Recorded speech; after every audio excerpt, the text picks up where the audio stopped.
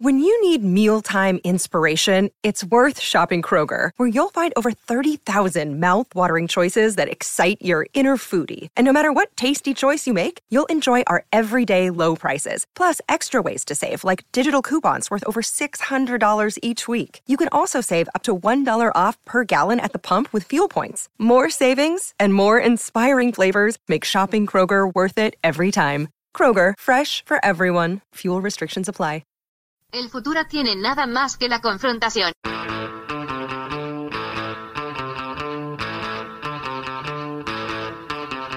Hey, welcome to Unpopular Opinion. I'm your host, Adam Todd Brown. I used to write a bunch of weekly columns for a bunch of internet places, and I would use those columns to put forth all sorts of crazy opinions. And then I would come on this show to defend those opinions. But now, mind your own business. Joining me today, it's just me and Jeff. Do I have to do this every time? I'm Adam Todd Brown. Jeff is Jeff. We do this. We do podcasts. Jeff does a bunch. I do a bunch. And then you listen to them. Ladies and gentlemen, Adam Todd Brown and Jeff May. It's going to be a great show.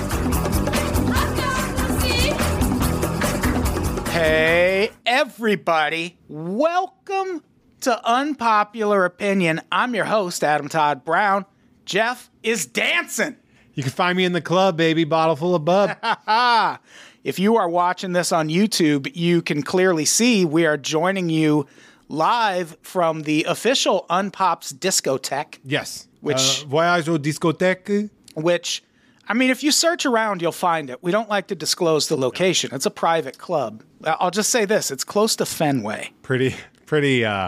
Yeah. It's a pretty exclusive club, if you ask me. Think about it like this. We got them to turn the music down so we could record a podcast. And now the people are dancing to our podcast. Yeah. They all hate us, but they have to dance to something. You got to dance. So, why are you at a club if you're not there to dance? Yeah. We're recording this in person. Oh, my God.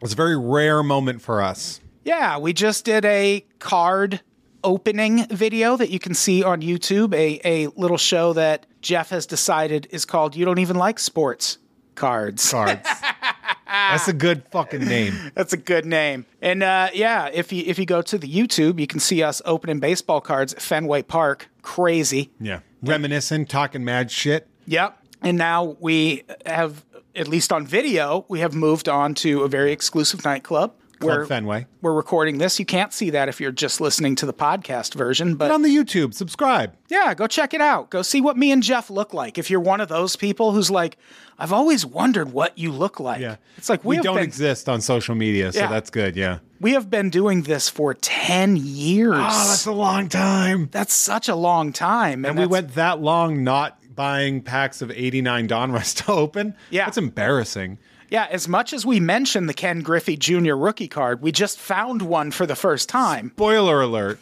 Yeah. We pulled the Ken Griffey Jr. rookie card. Very exciting moment. Yeah. And way less exciting, the Curt Schilling rookie card. Yeah, fuck that. Now we are recording in Unpops. I'm still recovering from surgery. I'm much better than I was on the last episode. Yeah. The thing I mentioned on the last episode, did I tell you this part? Go on. I had an incision in my mouth that opened. Good. So what would happen is whenever I talked especially loud or said anything with a B or a P at the beginning, an air bubble would expand inside my cheek. And Jeff, it hurt like the dickens. That's very funny to me. And it was happening nonstop through last week's. You have to talk out of the side of your mouth like you're having a stroke? I didn't have to change the way I talked, but I think my voice... You could have. I think my voice sounded a little different because of everything that was happening. I like it's funny that you're like, well, I didn't have to change the way that I talked. I'm like, well, maybe that's why it was hurting so bad. No, there was nothing I could do. There was absolutely nothing. But that part seems to have subsided. If it makes you feel better, I'm going to punch you in the jaw right after this. We can recalibrate some shit. We had that text exchange at one point where we talked about how devastating it would be if I just got slapped. Just gave you like a big left hook right to the jaw. Just a little slap to the face would have ruined me Detonate a week ago. But now I would just slap you back. Oh, you hit me and I'll hit you back. Oh, rest in peace, Shock G. R.I.P. to a real G. He was Humpty Hump, you know. Now, we've decided to do a vintage Unpops. Correct. Because, hear me out on this one, that's what we wanted to do. Yes. I was going to mention, I have recovered from surgery, but it's not been easy working. I've been back home since I traveled, and like getting back into the spin of things has been hard. Although I will say this, the thing I did the most while I was home, other than get ignored by my family, was literally searching out stuff for the You Don't Even Like Sports Card stuff. Oh, yeah. You have the number of sports card places that I went to, including the place in Oxford, Massachusetts that I went to as a kid, still open, survived. I can't believe we didn't mention this on the card opening video we just did, but there is an Unpops listener named Christine. I won't say her last name in case they don't want me to say their name on a public podcast, but her husband used to own a baseball card shop in Peoria, Illinois. Oh, yeah, that's crazy. And we were doing the card opening video, and she apparently talked him into coming and watching it. He didn't want to do it at first, but then he was into it and got some packs for them to open. Turns out he is the guy that owned the baseball card shop I went to the most as a kid. Unbelievable. It was called Clubhouse Collectibles. It was in Landmark, which is a bowling alley, movie theater, arcade. Damn, that sounds awesome. Off-track betting. An OTB? And it has a gym. Damn. I would live there if I could. Yeah. And at one point, it had this really small baseball card shop. And my parents were in a bowling league at Landmark. So I would go with them and I would hang out at the baseball card shop. Right? Yeah. And that's such a crazy coincidence. That if he's listening, send us your garbage. Yeah. We'll open the garbage. Send me some cards, Doug. Come on, Doug. I do want to shout out, because I know this is obviously we're on the main, not on You Don't Even Like Sports Cards, but DJ Sports Cards, Oxford, Mass. Went there as a child, went back, still open, same guy. And he's there was a kid that was like debating on whether or not to get a card or a pack. And he was like talking the kid through it. And then when the kid went to pay, he like chalked off enough money so the kid could also buy a pack. Oh, nice. And I was like, that's that shit I'm talking about. Yeah. That's the customer service that keeps you alive when an entire industry collapses in on itself. Exactly. So yeah, shout out. That was such a wild coincidence. I can't believe we forgot to mention that on the last PAX Our bad here. video. So yeah, we're doing a Tradish Unpops episode where we're just talking about some unpopular opinions. We got a lot of comedy opinions. We do. I think because comedy is a big thing. There was a big event last night that happened on the Netflix last night as of recording, because Chris Rock did his live Netflix special. It was all right. It had moments where it dragged, but he botched a joke or two. Yeah, and that's, I think you can chalk up to the fact that it was live. Live comedy, baby. Like, had it been edited and professionally produced, it would be any other great Chris Rock special. I'll add, what we might not have needed was the, like, Oscar red carpet style pre- and post shows that they did on there. I didn't even watch the fucking post show. There was, like, a post show where it was, like, David Spade, Dana Carvey, Arsenio was there. Kareem was there, JB Smoove, and they were all just talking about like the bit. They were analyzing the bits. Yeah, that's and weird. I was like, I don't like this. Yeah, I didn't watch that part. I watched the special, and I guess need Comedy Center. I guess that leads into my opinion, which is I think pound for pound, if we're asking who is the greatest comedian of all time, the GOAT, I think it's Chris Rock. You think so? Chris Rock, he's been doing it for so long. And the difference between him and, say, Dave Chappelle, who's a name that gets thrown out there a lot. Okay. There is no period in Chris Rock's life where he, say, took 15 years off from comedy. Yeah.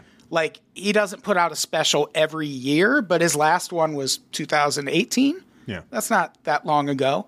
His specials are so consistent and his jokes age really well. Like, I'm sorry, Eddie Murphy's Raw is actually one of the worst comedy specials of all time. It does not hold up. It's very in amber.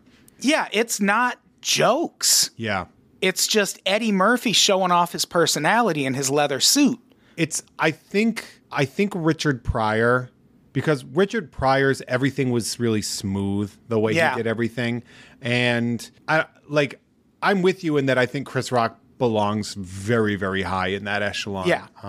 It's hard to see where it is. Whenever somebody say GOAT and they say Chappelle, you know somebody's just a dipshit because either that. How is he the greatest of all time in stand-up? Either that or it's a comedian who's just kissing all the ass. Yeah. Like, that's the answer you give when you're like, oh, I don't want to ruffle any feathers in comedy in case someone's listening to me talk right now. Like, be honest with yourself. Dave Chappelle, he's got, like, Killing Me Softly is an amazing special. Yeah. But it also came out in what, like 1974? And that's the thing is, like, everyone's like, he's the GOAT. It's like, no, he had a good sketch. That would be like saying, you know who's best of all time? Keenen Ivory Wayans. Well, that's the thing, because so many comedians measure success in stand-up comedy by, well, what were you able to do because of stand-up comedy? Yeah.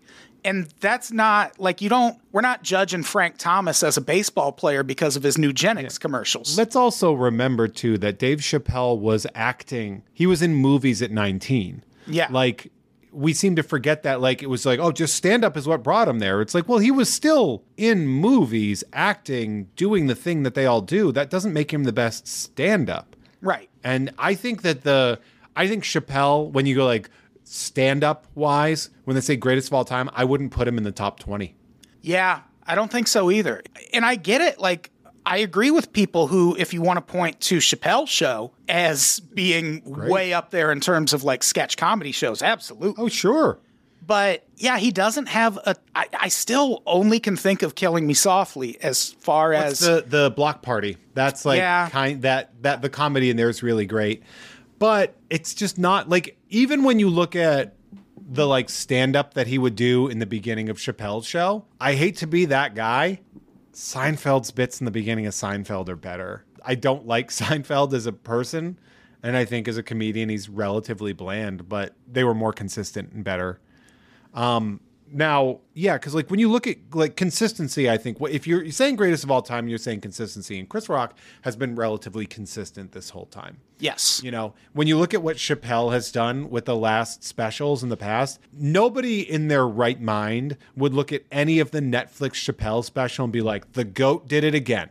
No, I 100% agree. I think they've all been really average. And the first ones, I thought it was brilliant because I was like, he's selling the process. You know, it was like, it was very much the process of it. He was selling uncooked, you know, like have you ever heard of take and bake pizza places? Yeah, of course. They make it, you take it home Murphy's. And then you cook it, right? Which, by the way, if you're not familiar with take and bake and you go and get a pizza from somewhere that is that, you're going to kill someone. Because, like, when you find out, you'll be like, wait, you're giving me a fucking frozen pizza?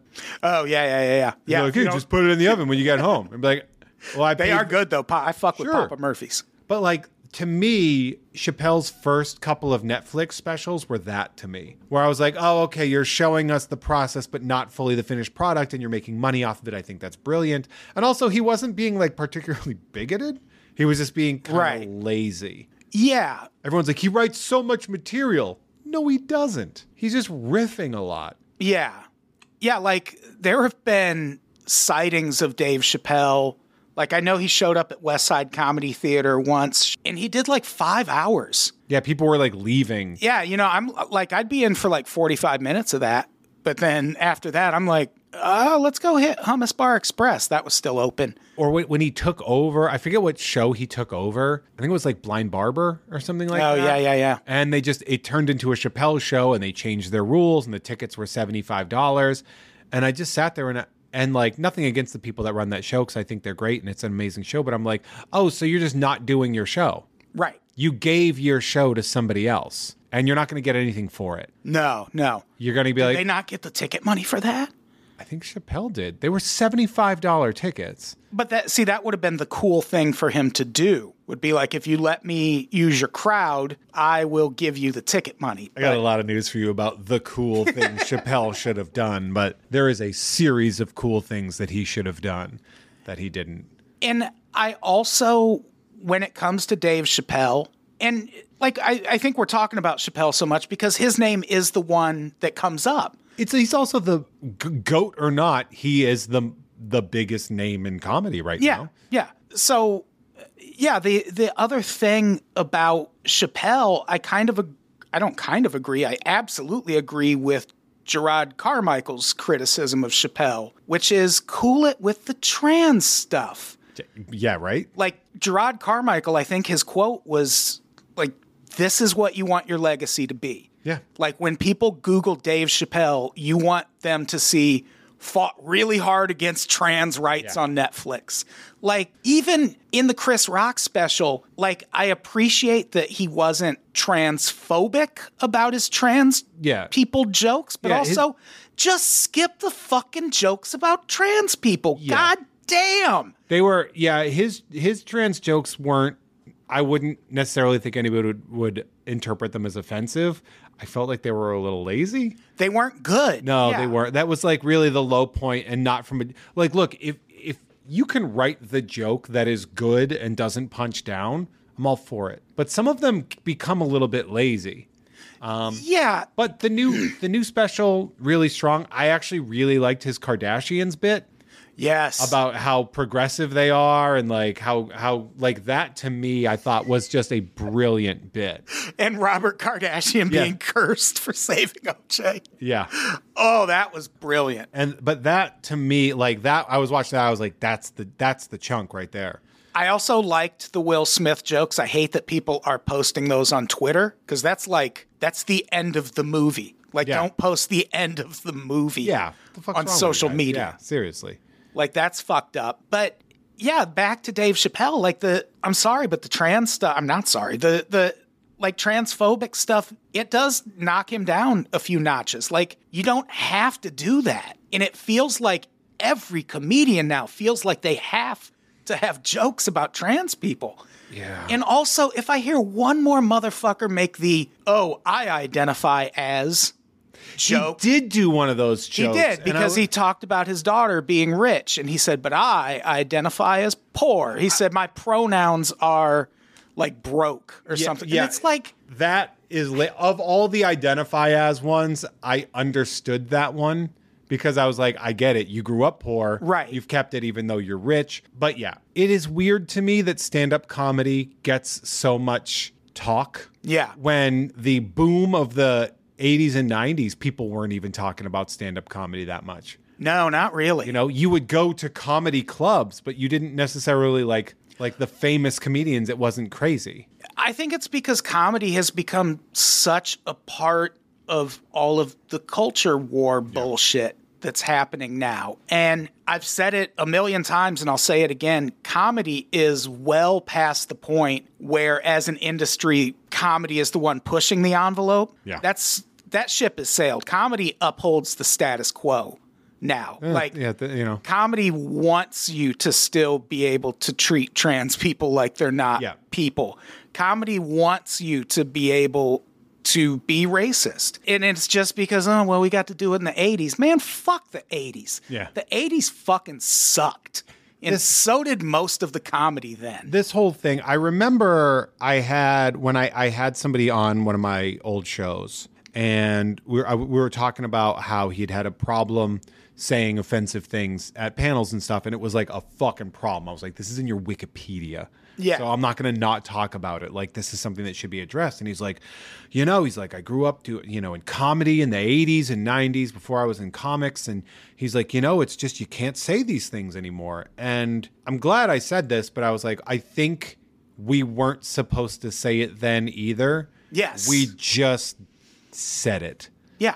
Like, that's the thing, is like, people were like, you can't even, it's just a joke. I'm just being a It's like, how many black friends do you have that were like, it's a good joke? Yeah. You should say that joke. And spoiler alert, we have had jokes that we've been like, I'm not saying that joke anymore. Like that, I shouldn't have said that. I cut it out. Like, at no point in time do I pretend that I have this pristine history of the things I said. I'm sure you could go on this show. If you went to the backlogs of this show and you could find something. We did an episode of the Monday show. And I remember being like, well, Louis C.K. asked for permission. Oh, sure. And I was like, and I don't understand what more he was expected to do. And much to, I'm 100% sure the frustration of the co-host at the time. And I look back at that and I was like, I was wrong. Yeah. And I've paid more attention, I've listened, and I understand why I was wrong. And I'm going to consider these things in the future. Now that I have this information, I'm going to make sure I do better decisions. I totally own that. Yeah. Like, I was fucking wrong. It was so easy to do that. Yeah, being that comedian who's like, oh, well, it's just jokes, words don't hurt, which is a thing Chris Rock said that was bullshit last night. Yes. He had a whole bit about that. But I worked in insurance offices for years and years and years before I started writing as a comedian. Comedy. I've always kind of been a comedian. You're doing stand-up? And just crowd working Terry at the Xerox machine. And if you're one of those comedians who's like, oh, well, we used to get to say these words and now we don't, and that's bad, please understand you are the same as those like soccer moms I worked with who'd be like, we didn't have computers when I started working here. I don't want to use them now. It's like, you need to be bounced out of the work pool then. I had a teacher that that I worked with. This was 11 years ago. Yeah. Don't even send me an email. I won't check it. Yeah. I had a boss who didn't know how to forward emails. So if she had to send you an email, she would print it. And one time she printed one out and it had the longest URL in the middle of all time. Oh, hell yeah. And you were supposed to click it. And I was like, you want me to type this? And then I showed her how to forward an email. That's what those fucking comedians are. Those are the people, they are the ones who are like, I don't like computers. I just keep everything in my desk. Well, then you aren't keeping up with the times and you need to be fired from your job. Learn to evolve. Yeah. Learn to evolve. Now, what I will say, if I can piggyback on that to one of mine, we can address comedians being pieces of shit. And I think that's a very, very viable thing. Comedians do awful things. Yes. A lot of them do. Comedians are generally narcissists. If you believe that you should be standing in front of people with a microphone, you're like, everybody needs to hear what I'm saying for 10 minutes. You are in denial if you don't think that is attention-seeking behavior. Yeah, right? Of course. A lot of people, not just some, a lot of them, those people, comedians tend to be fucking nerds when they were growing up. They didn't know how to interact. Like a lot of sexual assaults, a lot of abuse, a lot of like really awful things, transphobia.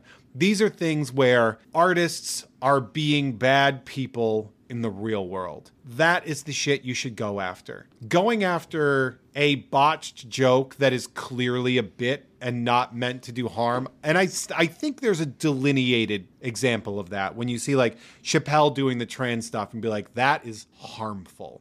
Yes. Whereas somebody like, and it was very recent because I saw it being shared on Twitter, Tom Segura did a bit where on his podcast about like washcloths, and he was like, I'm not black, I don't want to use washcloths. And he was like, oh, I'm just kidding, that's for poor people. That's like clearly a trolling level bit. Yeah. And people are losing their fucking minds about that. I think a lot of people miss the difference between what is clearly material and what is a person with a bad take that is letting it push forward, I guess. But that's also, like, I hadn't heard anything about this controversy until you mentioned it to me, but in the annals of Tom Segura jokes that push the boundaries in that way, that's not way up there on the list. That's Tom Segura's whole thing. Well, a lot of people they're like calling him racist for that, which I understand. And like obviously his wife is his co-host, and she had some problematic shit on one of her specials where she was like doing like, I'm talking Indians, diarrhea, not feather, or something like that. And you're like, all right, sure. Well, you're just offensive as a hack at that point in time, doing that sort of thing. if you can't tell the difference between something like that is playfully having fun and something that is a hardcore pushing racial stereotype, I don't know what to tell you. Yeah. Like, it's weird to me. Like, some jokes fail and comedians take risks. I understand that. But you need to be able to tell the difference between somebody like Dave Chappelle doing 3 specials where he can't let go that the trans community is like, or like Ricky Gervais, yes, another example of that, where he would do it and everyone's like, what are you doing? And then he did it on his fucking show, Afterlife. He did a whole bit about it. And that was a good show. Right. That is marred. And I remember because I had Ethan Lawrence on my show and I asked him about that. And he's like, I do not agree with that. And I did not like doing that. Yeah. He's like, that's not something, he's like, it made me uncomfortable to be a part of that scene. Sure. Like, there's that. There's the you can't tell me what to do pushing back thing. And then there's people that are clearly doing a bit. They know they're riling people up. And it's also taken in the context of not prepared speech, but an off-the-cuff podcast. I think Shane Gillis was a good example of like, all right, well, there's a lot of examples of this. Yeah, Shane, like, that's the thing. I feel like you do kind of have to, we're hitting a point where you kind of have to pick and choose what kind of incidents like this you're going to get really outraged about. Yeah. And I am genuinely surprised that the Tom Segura thing has turned into a huge deal, especially, like, you know who opened for Chris Rock last night? Jeff Ross. Like, how is Jeff Ross still... Was that at the Comedy Store, or was he on the... No, he opened for Chris Rock in Baltimore at the Chris Rock show. And Jeff Ross has some very problematic shit in his recent history. Yeah, and not just the banging a 15-year-old. Yeah. Man, that to me, I see that a lot. Like, where all these comics are being like, oh, you know, Chappelle's transphobic and stuff like that. But because they're fucking roast battle comics, they won't say anything about Jeff Ross because that's their meal ticket. Exactly. And it's like, oh, so the girl that was molested. Yeah. It doesn't matter to you because you have to work. And that creates a big conflict as well where, you know, they're letting Louis, you know, like the Improv, letting all, like, Chris D'Elia, Louis C.K., and guys that are predatory to women, and then all the women comedians are like, so now we have to voluntarily lose our stage time? Yeah, exactly. Is that what you got? Like, there's also that where, you know, people are like, how can you do a club where Chris D'Elia is right in the next room? Yeah, I don't know. The Tom Segura thing, like, I'm not here to defend that joke. Yeah, and like, I grew up poor, and him saying it applies to poor people does not bother me. I obviously can't speak to whether black listeners would be offended that he said black people mostly use washcloths. I don't fucking know. Like, I mean, that was the Chappelle show bit. Yeah, I think it was. It was like washcloths. Why people don't have them? Yeah, the wife swap thing. Yeah. So, yeah, I don't know. If people are upset that Tom Segura made that joke, I get it and be upset. But do you use a washcloth? I have recently become a bar soap. I do the same. Guy. I lather up on my chest hair. Yeah. And then I work from there. And I'm like, this is my home base. From a soap, I'll lather it up there, and then I'm like, and now we go here. And I do wash my legs. Yeah, I wash my legs. The bar soap is a recent switch. Yeah, I went to bar soap too. I've pulled away from your shower gels. Yeah, me too. They're not good. They're not great. Yeah, I used a bar soap the other day. I got one. Mm-hmm. It's a pine tar. Oh, nice. It smells like fucking baseball. Hell yeah. It's great. I was really bummed out. I had a soap guy and at the farmer's market, but unfortunately his soap was like kind of melting. It was like drip melting. Yeah. Like it was just too soft. Oh, that's weird. So my roommate was like, you got to stop buying that soap. And so I've started buying more of like a standard bar soap. But I use a bar soap now. And I wash things off thoroughly, but I don't use a washcloth. Yeah, I don't either. And I was poor. So yeah, I guess my final thoughts on the Tom Segura thing would be there's like, if you want to be upset about it, be upset about it. Obviously, you're entitled to be upset about the joke if it offended you. No. For sure. But also, please know there are so many way bigger comedy problems that need to be addressed, like in the comedy industry still, that need to be addressed. And like Tom Segura's, he's not your demon. Yeah, that's not doing harm the way.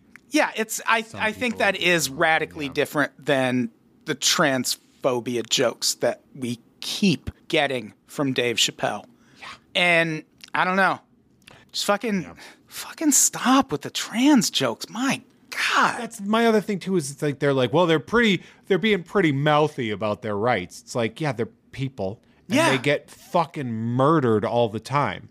All the time. Like their murder rate is insane. And you're like, you know what? I think James Acaster did a great bit about that where he went on and he's like, oh, way to go, Ricky. Yeah, the trans community, go after them. They've had it too good for too long. Yeah. It's about time they got to put on the defense. Exactly. You know, like, why? Why punch down? That's the thing that I've never understood. Why are we like these old, and it's a lot of it's old white guy comics. Sure is. Are just like, I said it back then. Why can't I say it now? It's like, you were an asshole back then. Yeah. Sorry, you can't write new material, so you have to say racist shit all the time. That's the thing, too. If you're leaning on your jokes from 20 years ago, fucking quit. Let me tell you about the fucking guy that went on. His credit was he'd been doing it for 30 years, and he went on doing Lewinsky material. And I was like, so like the same comedy for 30 years. Sad. This episode is brought to you by Snapple. Welcome to the Snapple Market Auditory Experience. Close your eyes. Imagine you're walking into your neighborhood store. You make your way to the back and reach for your favorite Snapple flavor. You can't wait. You take a sip. Whoa, that's a lot of flavor. What flavor are you holding? Now open your eyes and check out Snapple.com to find ridiculously flavorful Snapple near you. What should we talk about next? What else you got there? Yeah, I guess we jumped right into yours. Well, should we? I have another comedy one. Should we just keep talking comedy? Yeah. I've been seeing tweets lately where comedians who've been doing comedy a while, 5 years, 10 years, something like that, are getting really angry about, one, people who don't have a lot of comedy experience getting stage time in comedy. Mm-hmm. And also people filming specials. Not even like selling a special to Netflix or something. Just like filming their own and putting it on YouTube. And there's all of these tweets where people are really angry about that because those people haven't been doing it long enough. Pathetic. And here's the thing. Shut up. Shut the fuck up. What the fuck do you care? Yeah. It reminds me of when American Idol premiered and all these musicians were like, you didn't drive around in a van for 10 years. You're not a real musician. And it's like, motherfucker, go get on American Idol. Nope. Like, do you think you'd be able to get on American Idol like that person did? Yeah. Or are you like, no, I'm too old and I do rock. Well, then American Idol was never going to be for you. Yep. It reminds me of the student loan thing, where there's all these people who are like, Biden can't forgive student loans because I paid mine. And if I paid mine, why should all these other people not have to pay theirs? It's the same argument when you're talking about comedy specials and you're like, I was doing it 8 years before I was able to film a special. It's easier now. You should have been better. Yeah, one, you should have been better. Because that's the flip side of that argument. Maybe the problem isn't that all of these people are able to film specials after 2 years. Maybe you are just not good enough to film one. You know who's one of the best working comedians in the world right now? Taylor fucking Tomlinson. Taylor Tomlinson fucking rules. Taylor Tomlinson and she's like 8. She's a perfect comedian. Yeah. She's perfect. She writes all of her own material. She wanted to do stand-up, and she was going to open mics at 17 years old, and doing that. She's, 25 now? Yeah, she's still super young. How many Netflix specials does she have? You want to know why? Because she's better at it. Yeah, she's better at comedy than most people are. Yes, and she's incredibly videogenic, right? And why would people be mad at that? That's like being mad at Tiger Woods. And she works her ass off. Yeah. I see, and it's funny too, because I try very hard. We say don't punch down, right? And I try very hard not to punch down on comics that I know are not going to make it. Right. You see them. You see them a lot. And I'll go to open mics, and I treat them with respect. I'm very grateful for them. Hey, thank you for the spots, whatever. But sometimes when they get that hair across their ass, it's very hard not to be like, dude, you haven't left this open mic in 12 years. Yeah. Have you not taken the hint? If you use years as your credit, that means you're doing something terribly wrong. Unless you just love doing stand-up. And if you love doing stand-up, you shouldn't hate other people who are doing stand-up. Right. And stand-up is such a layered thing. There are levels to it. Like, Kevin Hart is not my favorite joke writer in the world, but I fucking love Kevin Hart. He's got great presence. He's got arguably the best stage presence ever. Oh, yeah. He's got incredible stage presence. And he's fun on camera. Like, you can tell Kevin Hart is a fun dude. I just don't think he's the best writer. And he doesn't have to be. No, he doesn't have to be, because he's got that kind of stage presence that can carry him. And he's also still doing he's still doing good specials, even if the jokes aren't perfect all the time. Right. And it's funny, too, because you look at, nowadays we look at, like, how polished a lot of this stuff is. When you look at any Mulaney special you've watched. Yeah. You know, like, is there a bad joke in any of that stuff? And it's, like, really, really well done and stuff like that. But not everything is going to be perfect. Right. So, like, and a lot of comedians get mad because somebody released a special, like, well, they weren't ready. And it's like, well, are you? Or are you afraid to make the attempt? And what does ready mean? Yeah. Because there are a whole lot of specials out there that were released by people who've been doing comedy a long time, and they're not good. We released a special, an album, I guess, by accident. We probably weren't, quote, ready to release something after what we were doing comedy for maybe 4 years when that got recorded. Yeah. Like, but who cares? Like, it's fun and it's in the moment and it's a good time and like before I started doing comedy, I had been writing comedy on the internet for years and years and years. So I went into comedy very confident in my joke writing, because when you write in that way, like, you can run it by an editor. I didn't have an editor, but like, you could run it by someone at the office if you wanted, but otherwise you had to just kind of put it in front of people and be like, it's going to work. Yeah. I hope this is funny. Yeah. And more often than not, it was. And that gave me a lot of confidence. You know what's funny is you came in with the joke writing confidence. I came in with the stage presence confidence. Yeah. Because of my decade of education. Yeah. So, like, I had already been performing 4 one-hour shows. Exactly. For a disinterested group of people, trying to make them interested in, like, learning about the Byzantine Empire. Like, those skills that you learn to get 8th graders' attention are very similar to stand-up. I learned certain tricks and stuff like that. So I went in, but I at no point in time was like, oh, this person doesn't deserve this thing. Yeah, and I don't understand this tendency to want to get mad at people finding easier avenues into having a career in anything, but including comedy. Like, what about Bo Burnham? Like, is he not a real comic? Right. Because he started on YouTube.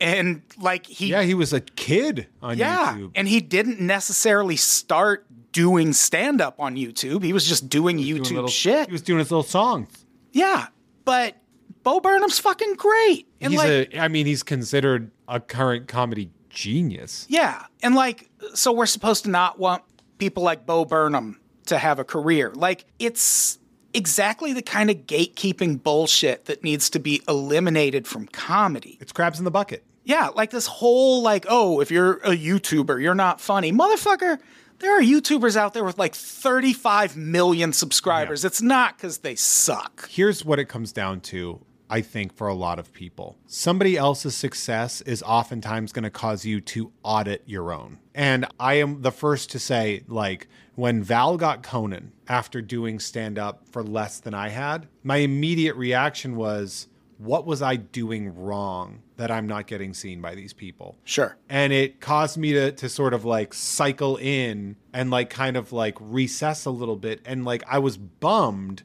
not because she got a thing I didn't, but I was like, what am I doing wrong? And it took me a little while. And it was very unfair on my part to not be able to celebrate the joy the same way I think I could have if I was a fucking dentist. Right. She got that. But I was like, I felt like a loser. I felt like I was like, why am I even doing comedy if like I'm not getting this attention, even though I think I'm really good. And when it really came down to me admitting, and I think you really helped me through this, is like some things you're just not going to get. Yeah. And I really leaned into this thing that I think that we have a very passionate fan base, that we are like what you'd consider, I guess, cult in the comedy world. And while mainstream success is great, I love what we have. And we can build that cult up. Yeah. For me, when it comes to stuff like, late night TV, I've kind of resigned myself to that not really being the path I want to follow when it comes to comedy. Like, I wouldn't say in terms of material, but in terms of how he handles his career, I would say like Doug Stanhope is a little more the goal, and like he's a huge problem as a like his jokes are. What about like a Marc Maron? Yeah, I think Marc Maron's a good example of that, where Marc Maron didn't get the attention because I think he had like a half hour when he was younger on HBO, but it didn't really pan out, and he was really embittered for a long time, and then eventually he kind of crested out of it, being like, I was such an asshole for this. Yeah. Yeah, and in the case of Doug Stanhope, like he just like does theaters. Like he does he books his own shows, and he's built up enough of a following that like good enough. He's not going to be on your late night TV shows. Maria Bamford. There are great comedians that are like, when you look at like, when you say the comedians of comedy, did you see that? Yeah. Whereas like Galifianakis, Patton Oswalt, Maria Bamford, and Brian Posehn, and they all had dipped their toes at the time into the mainstream, but they hadn't. I mean, Patton was the biggest name at that point in time. And then what eventually happens is Galifianakis finds his way into this mid-budget comedy. Yeah. The Hangover, and he becomes like the breakout star of that. Patton just explodes. Posehn had always been that weird looking guy in the back. Right. And he's doing great. Bamford, same thing. Like, yeah, and even if they're not doing great the way like Kevin Hart is doing great, or Gabriel Iglesias is doing great, or like even John Mulaney. Yeah. There are 5 famous comedians. Yeah. Like, in reality. Like, they're still doing so good. Like I guarantee things aren't that bad. Yeah. Like, I mean, barring like, personal stuff, but work-wise, I guarantee they're pretty all right with where they are. You know who suggested a specific Stanhope special for me to watch? Doug Stanhope? Fucking Bourdain. Really? He was like, do you like Doug Stanhope? Have you seen his new special? And I was like, no. He's like, dude, you gotta watch it. And I was like, okay. Like, yeah. Yes, sir. Yeah. And then I watched it, and I was like, that was actually really good. And I think that's what got him to follow me on Twitter, as I tweeted about it. I was like, when Anthony Bourdain tells you to watch Doug Stanhope special, you watch Doug Stanhope special. And I did.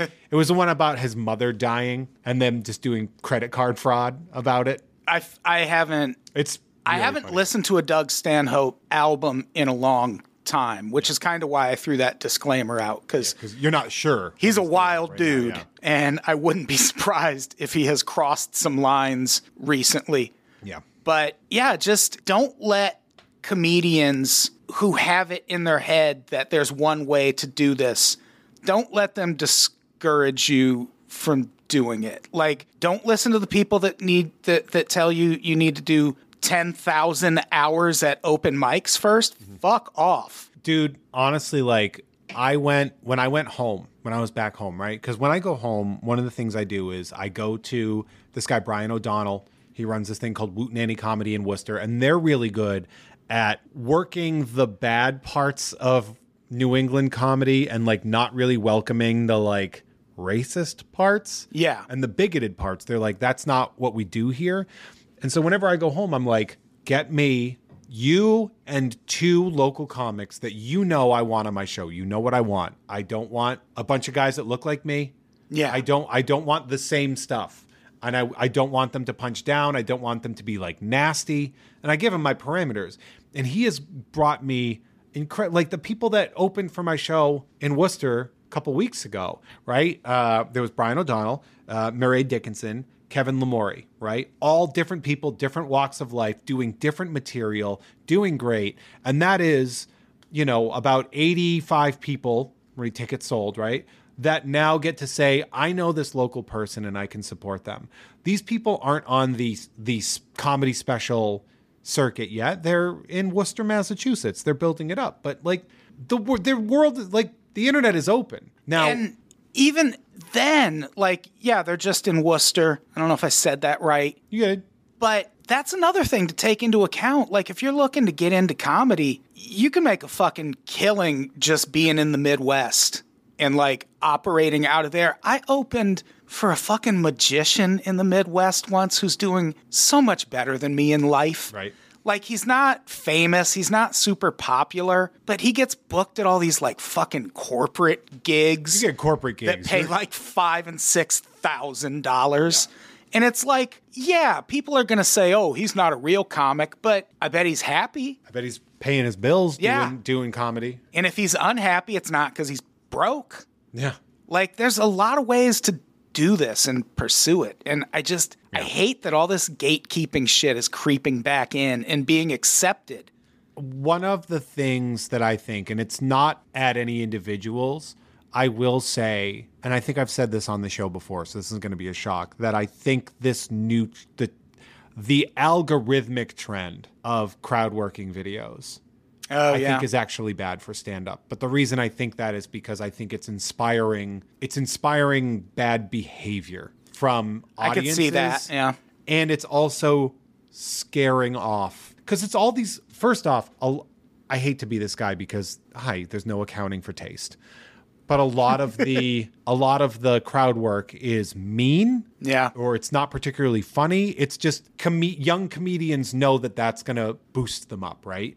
They're not wrong. Crowd work videos, stand-up comedy videos on Instagram, clips are fucking huge. It's like the biggest thing. Yeah, I mean, it's like asses. It's like stand-up clips and asses. Hardcore. Yeah. Hell yeah. But a lot of it is like mean-spirited or half-baked crowd work that's getting out there. People that were going to go to a comedy show, if they think that that's what comedy is now and they don't like to get picked on, they're not going to want to come. Meanwhile, people that want to be fucksticks in public, that want to make it about them, are going to go to comedy more. Yes. That, to me, I think is a problem. I think that is I think it's pulling comedians down as far as what they're doing with their time on stage. And I think it's bringing the worst audiences up. Yeah. And that, to me, I think is a problem. Am I old man yelling at cloud about it? Yeah. I don't know if you saw the video I posted about it where I meanly crowd work a guy and then just scream into the camera like, is this what you fucking want? And like, but there were comments. I posted that on YouTube and people were like, wow, this guy really embarrassed himself. And I was like, do you not understand what I'm doing here? Yeah. Like, do you not get it? No, whatever. Yeah. I have never been a big crowd work guy. Like, I'm a shut the fuck up guy. Yeah. Like, if that's how I'm going to crowd work you. Like, if you're jibber jabbering during my jokes, I might shut the fuck up you. But I don't care where you're from. I don't care what your job is. Like, and I think that's another aspect of comedy when you hear these comedians who are like, you got to do every open mic you can. You got to be on stage as often as you can. That's what they're developing in those moments. And I'm not here for it. Like, I don't need the crowd's help to be funny. Yeah. And that's another thing is a lot of people who heckle, when you talk to them after, they're going to be like, oh, well, I was just helping out. Helping the show. And it's like, you absolutely are not. You sure weren't. You were definitely not helping the show. So if you're one of those people who's listening, thank you for the thought, but we don't need the help. Yeah. Do not heckle at shows. There was a woman in the front row of my show that was doing those positive, I think she was buzzed out like a motherfucker, doing like what we call a positive heckle. Not mean, but thinks they're helping. And finally, I was like, you weren't here for the beginning of the show when I said not to talk, right? I was like, you weren't here for that? And the crowd, I mean, I said it in a funny way, in a comedy way, but I kept having to like nicely tell her to shut the fuck up. Yeah. And I was like, and she'd be like, oh.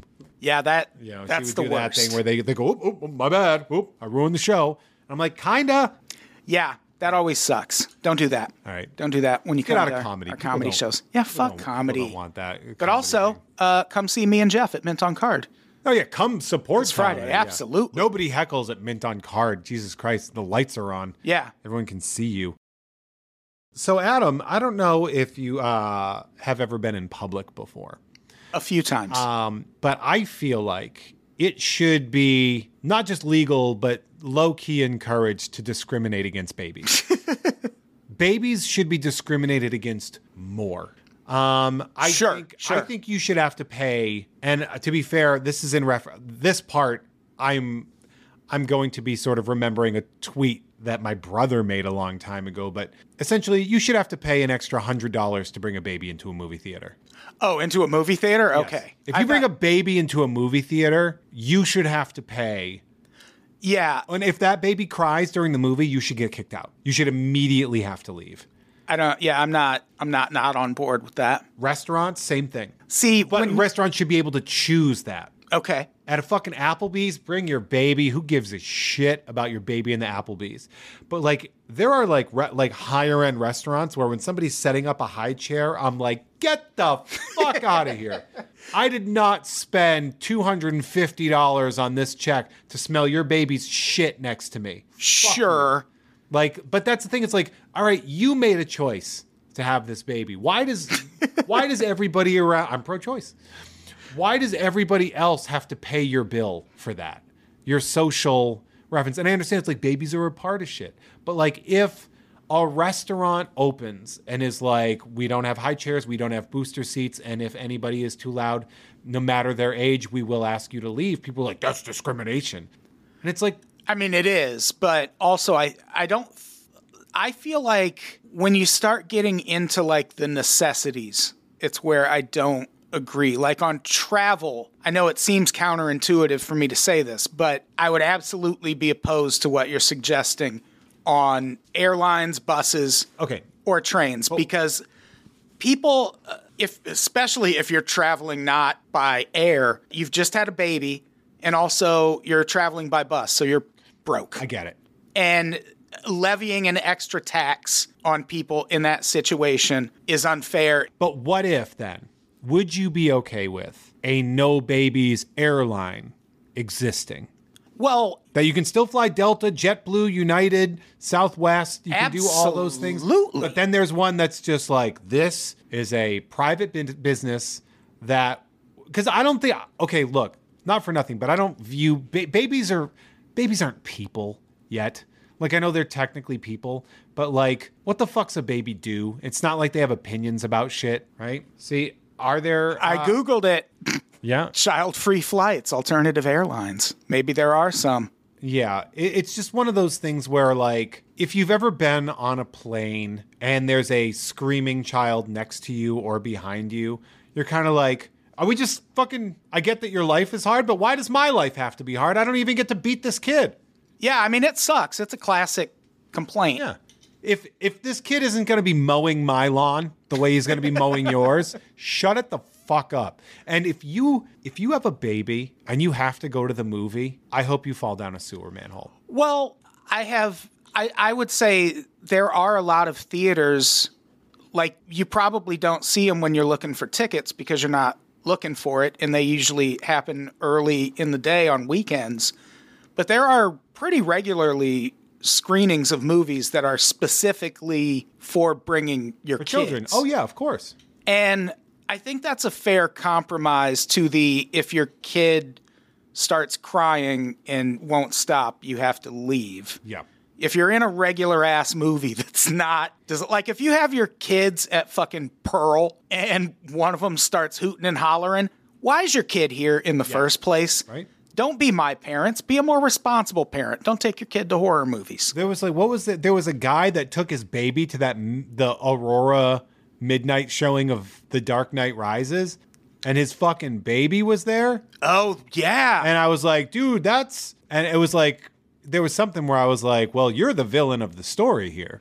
Well, is that the same guy that ran and left his wife and baby in the theater? Probably. I think it is, because I remember watching an interview with that family after, and... Two terrible things. Ooh, it was tense. Because they all survived. Yeah. That's the premise of a Will Ferrell I wonder comedy. if they're still together. Oh, I hope not. I hope she shot him. In a movie. Final Destinationed his ass. Yeah. No, but it's like, look, I understand, like, yeah, you bring a baby into like a fucking Apple, like a chain or like a family restaurant. I totally understand that. But if you're going to if you're eating brunch at the Four Seasons or something like that, and there's a baby there, you're just sitting there just being like, why do we have to pay this social cost at a place that's a certain point where the ambiance is a part of it? If a place is like, we have great ambiance, and which is oftentimes like what higher end restaurants are, I don't believe that you should be able to just bring a fucking baby into that. But I will also add that I know that there are like purposefully childless Facebook groups and stuff, and I think that's somehow even more pathetic. The ones that they're like, I've made my choice not to have children. Here are some memes about it. It's like, that's your fucking identity? Yeah, shut the fuck up. Pathetic. Get a life. February 13th, 2023. New Jersey restaurant bans kids under 10. Fuck yeah. Yeah, I feel like in that case, like, if you're running a private business, you can exclude whoa, that's a rocky road. I know, it is rocky. I was about to say you can exclude whoever you want, but no, you absolutely cannot. But here's the thing is it disruptive? And when I say that, I mean literally audibly disruptive. Yeah. And that's the thing, where it's like a fucking trans person or a gay couple coming into a restaurant is only disruptive for huge pieces of shit. Yeah. Okay? But a screaming toddler throwing fucking pasta everywhere or whatever. Nope. I'm sorry. In Monterey, there is a restaurant that has rules. And I went there. It was, I forget what the name of the place, Old Fisherman's Grotto. Best clam chowder I've ever had in my life. I'm not a fan of clam chowder, but go on. Monterey, California. I am from New England, and the best clam chowder I ever had was at this place, right? They have a no strollers, no high chairs, no booster chairs sign, and it says, children crying or making loud noises are a distraction to other diners and as such are not allowed in the dining room. Not that children are not allowed, but children making loud noises are not allowed. Yeah. And there were kids in there that were like behaving. Sure. Because you can control a 7-year-old's behavior. Right. In a way that you can't control a baby's behavior. Yeah.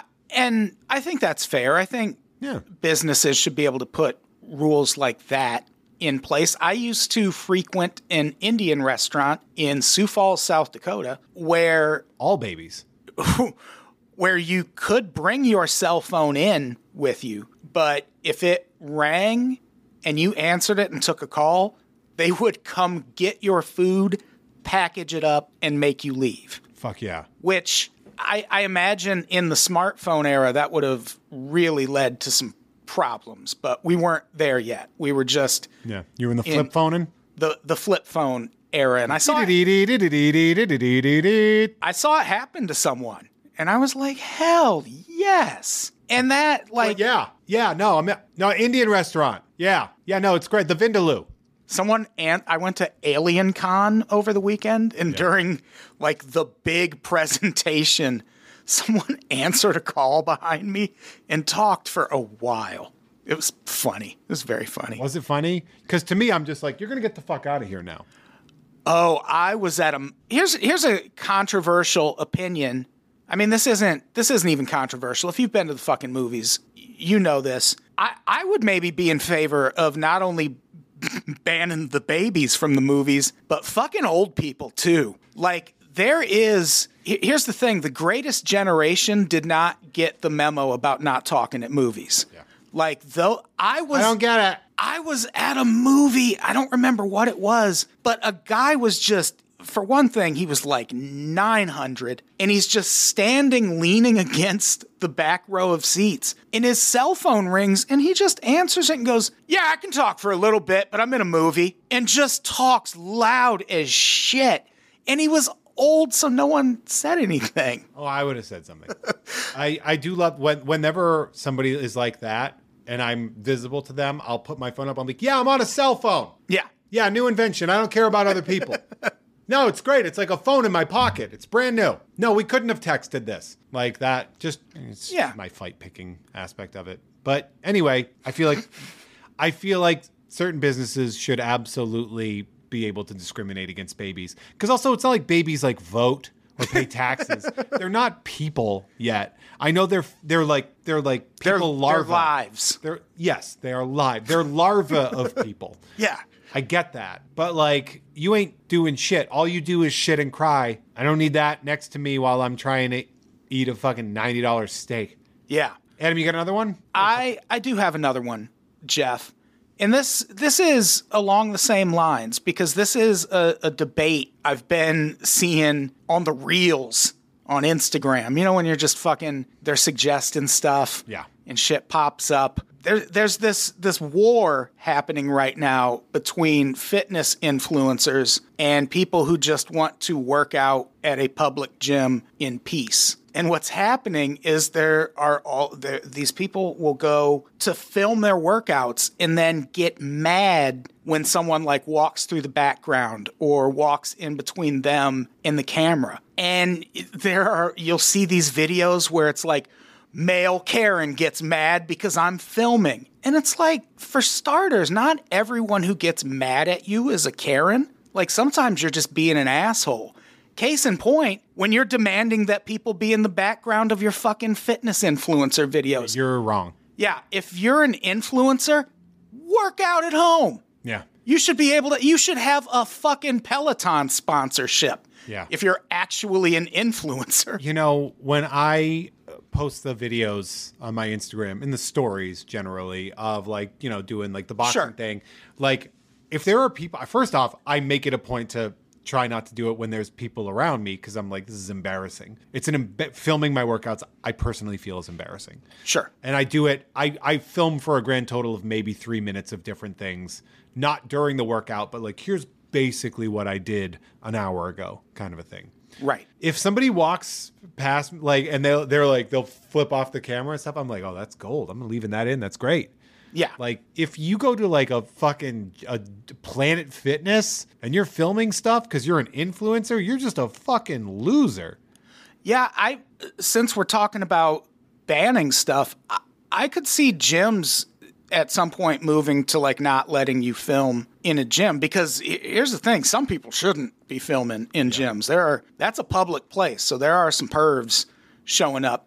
I think they're never going to ban cameras because they're going to lose money if they do that. Sure. They won't make money by banning cameras, and gyms survive off of that shit. I think Karen and trauma are the two words that are being thrown about when people are going against you being a bad person. Yeah. If you get called out in public, you're a Karen. And if anything remotely inconvenient happened, it's trauma. You need to fucking recalibrate who you are as a person, because you are not the hero of any story. Yeah, I feel like I brought that, at least the trauma thing, up maybe on an episode of Trend Pony, because we were talking about The Amazing Race, which is a show I love. And there was a woman on there who, I feel like they had to make food of some sort. And her grandmother ate that food all the time, but she didn't like it. And because of that, she had PTSD, was the word she used. And she was sobbing. And it wasn't because, oh, grandma ate this and I missed her. It was because her grandma ate it and she didn't want to eat it. And it was the weirdest fucking thing. And it's like, that can't possibly qualify as PTSD. I guess I don't know enough about it. I'm not a doctor, but I definitely agree trauma is a word getting thrown around pretty liberally these days. It's one of those things where you have to be like, look, I understand that some things are hard. Develop a coping strategy and utilize it. Grow the fuck up. Like, honestly, like, I hate to be that guy, because I know PTSD is a real thing. Of course. And I'm not a person that's just like, oh, you weren't in Vietnam. Right. You can't have trauma. Like, I get it. There are things that, like, the song Mr. Brightside by The Killers. That song triggers me because it came out at the worst time of my life in a song. That song, the lyrics of that song are what I lived at when that song came out, and it was everywhere. And so I get this guttural reaction. It makes me like shiver and get sick to my stomach. Yeah. You know what happens when Mr. Brightside plays? I fucking deal with it. Yeah. I just am like, oh, I'm going to go into the other room, or I'm going to step outside, or I'm going to suffer through 3 minutes of something and move on. because it's just fucking Mr. Brightside. Yeah. And it's awful, but also manageable. And I think we've removed emotional management away from people, that we're all pointing the blame at other people. It's like, dude, just because your faults aren't your problem doesn't mean they're not your responsibility, or they're not your fault. Yeah. They still are your responsibility to be a fucking citizen. Yeah. God bless any of you that have fucking Gen Z in your family, because that is a fucking effort. All right, I think I got one more. One more, then we're out of here. Seen a Marvel movie lately? You know, this is a thing I've also said on Trend Pony recently. I'm kind of over it. Yep, I get it. Like, I feel like there's too many, and superhero fatigue. Yeah, there's just too much. There's some great stuff out there. There's some really good stuff, innovative stuff, really good stuff. But a lot of people are saying that the quality of Marvel movies is declining, by both critically and by the sort of audience response, right? And a lot of people are like, well, they're going woke. Go woke, go broke. And there is that aspect of it where people just culture war it. But a lot of it comes down to Marvel used to have a very stringent rule about what you were allowed to do with their movie. They had a method, and you weren't supposed to break it. Famously, that's why Ant-Man, because remember who was supposed to direct Ant-Man for the longest time? Spike Lee. Yeah, it was Spike Lee. No, it was... I would have loved that. Edgar Wright. Oh, sure. And he had too many flourishes, and they were like, you got to kind of stick it within this. Like, we have a way of doing things. Like, we'll give you a little bit of leeway, and he was like, no, they were breaking up my creative vision. I didn't like that, so I left. Sure. Thor Ragnarok hits, and I think Thor Ragnarok is the one that Taika Waititi released a movie that was different than other Marvel movies. It's one of my favorite Marvel movies. It's very funny, very good. Yeah, I like Ragnarok. And Marvel's like, great, people like this. And then they start giving directors more leeway. They're hiring auteur directors. They've relaxed it a little bit. Look at this current phase of movies that came out, right? Eternals, Chloe Zhao, right? You have the new Doctor Strange, that was Sam Raimi. And you had Taika doing Thor 4 with less restrictions. Right. That is making Marvel movies worse. And I don't know if that's correlation or causation, but it is a direct example of you can see more of the director in the movies now than you did when, did you see much of a difference between like Iron Man and Captain America as far as like what was being made? Not really. Yeah. You'd get a little bit of it. Oh, Shane Black, it's in Christmas. Iron Man 3's in Christmas because it's Shane Black. Sure. Okay. Or, you got a little tiny bit of that, but not really. And now it's like, you look at Multiverse of Madness, that is a Sam Raimi flick. And it's not that good. Taika went full comedy with Thor 4, and that was a bad dog shit movie. Yeah. I saw that movie and I was like, I'm bummed because I loved Ragnarok. But I was like, oh, you let him lose too much. Chloe Zhao doing Eternals, right? Eternals was just really blasé and boring because it was like an art house Marvel movie that did not work out. Right. So it's one of these things where it's like the further the director pulls itself away from the restrictions of Marvel, the less enjoyable that's going to be. Now, Marvel TV is a totally different thing. I'm not even going to talk about that because I think She-Hulk was absolutely brilliant and I loved the finish and blah, blah, blah. But I get why people didn't like it because that was that. But these movies, when you start doing that, people are just fatigued at superhero things. I'm very, very fatigued with Marvel. But a lot of it I do feel has something to do with giving the directors more leeway and Kevin Feige pulling back on the restrictions of what these directors can do. And I don't know how to deal with that information in my head because I'm like, this is clearly the problem, but also I like that. Well, they're doing that. I don't know how to say that. Like, let their movies live and die on their merit, I guess. And I know you're not, so I want to clarify for everyone, like especially Sam Raimi was in the mix. Like, I don't think Jeff is saying like there shouldn't be this diverse array of directors. No. What I would say is in support of what Jeff is saying is you can do that. You can hire the outside directors. You can hire any director you want. But when you're working in a universe or anything like that, voice matters. Yeah. Like, that's the thing I learned at Cracked. Like, if you go back and read, like, not my columns, because I was a freewheeling columnist. I could use I could say my name.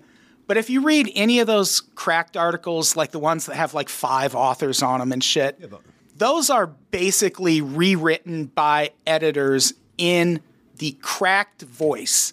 Like, we had very specific rules.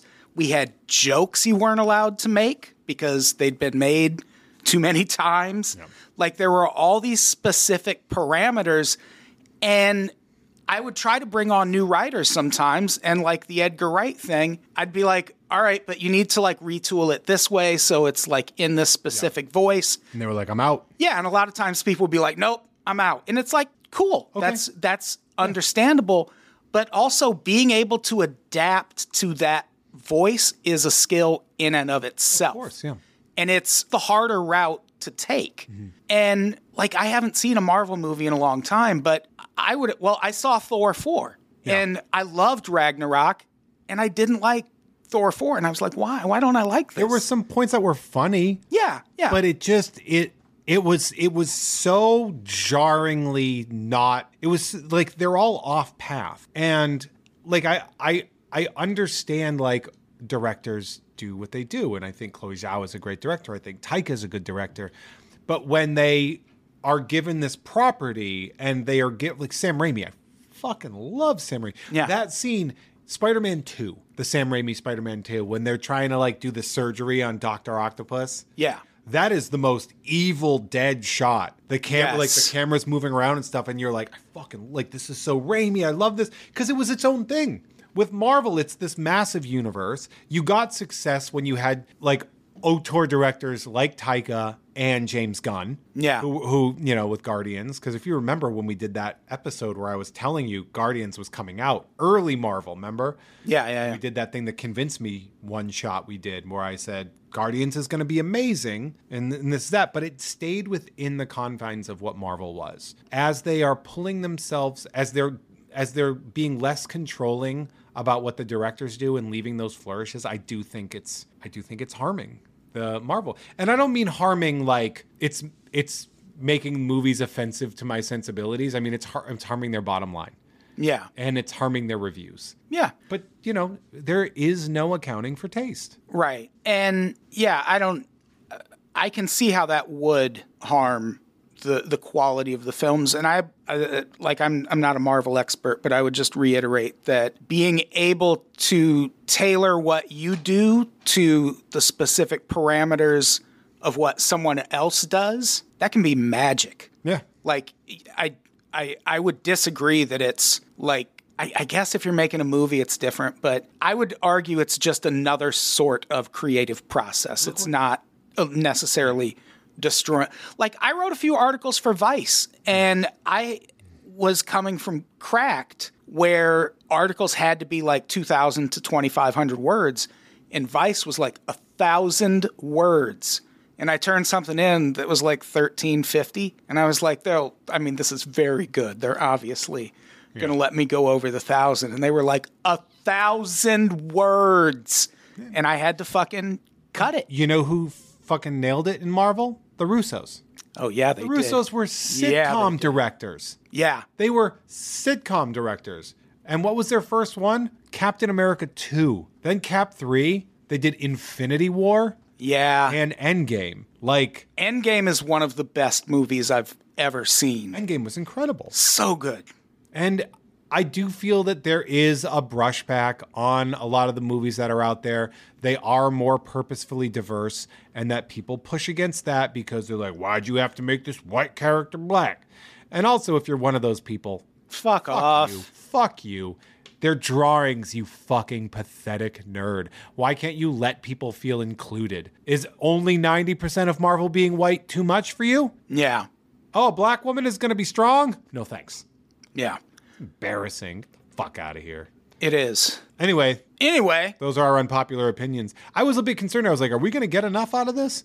Boy, did we. We sure did. We got to get you out of here to edit this thing. Yeah, I got to go edit this thing. I got to go edit some food into my stomach. Yeah, baby. What do we have to plug before we get out of here? AdamToddBrown.substack.com. Now that I'm mostly recovered from surgery, I'll be back to writing soon. And that's Mint on Card this Friday. Me and Jeff. It's just me and Jeff. It's just us. We're doing 45 minutes each. Hell yeah.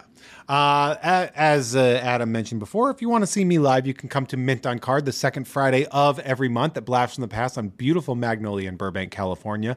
Our next show is this week, Friday, March 10th, and you can see me and Adam perform there, as well as Atif Myers, who is another Unpops reg. So check that out. That'll be me, you, and Atif. Again in a row. Yeah.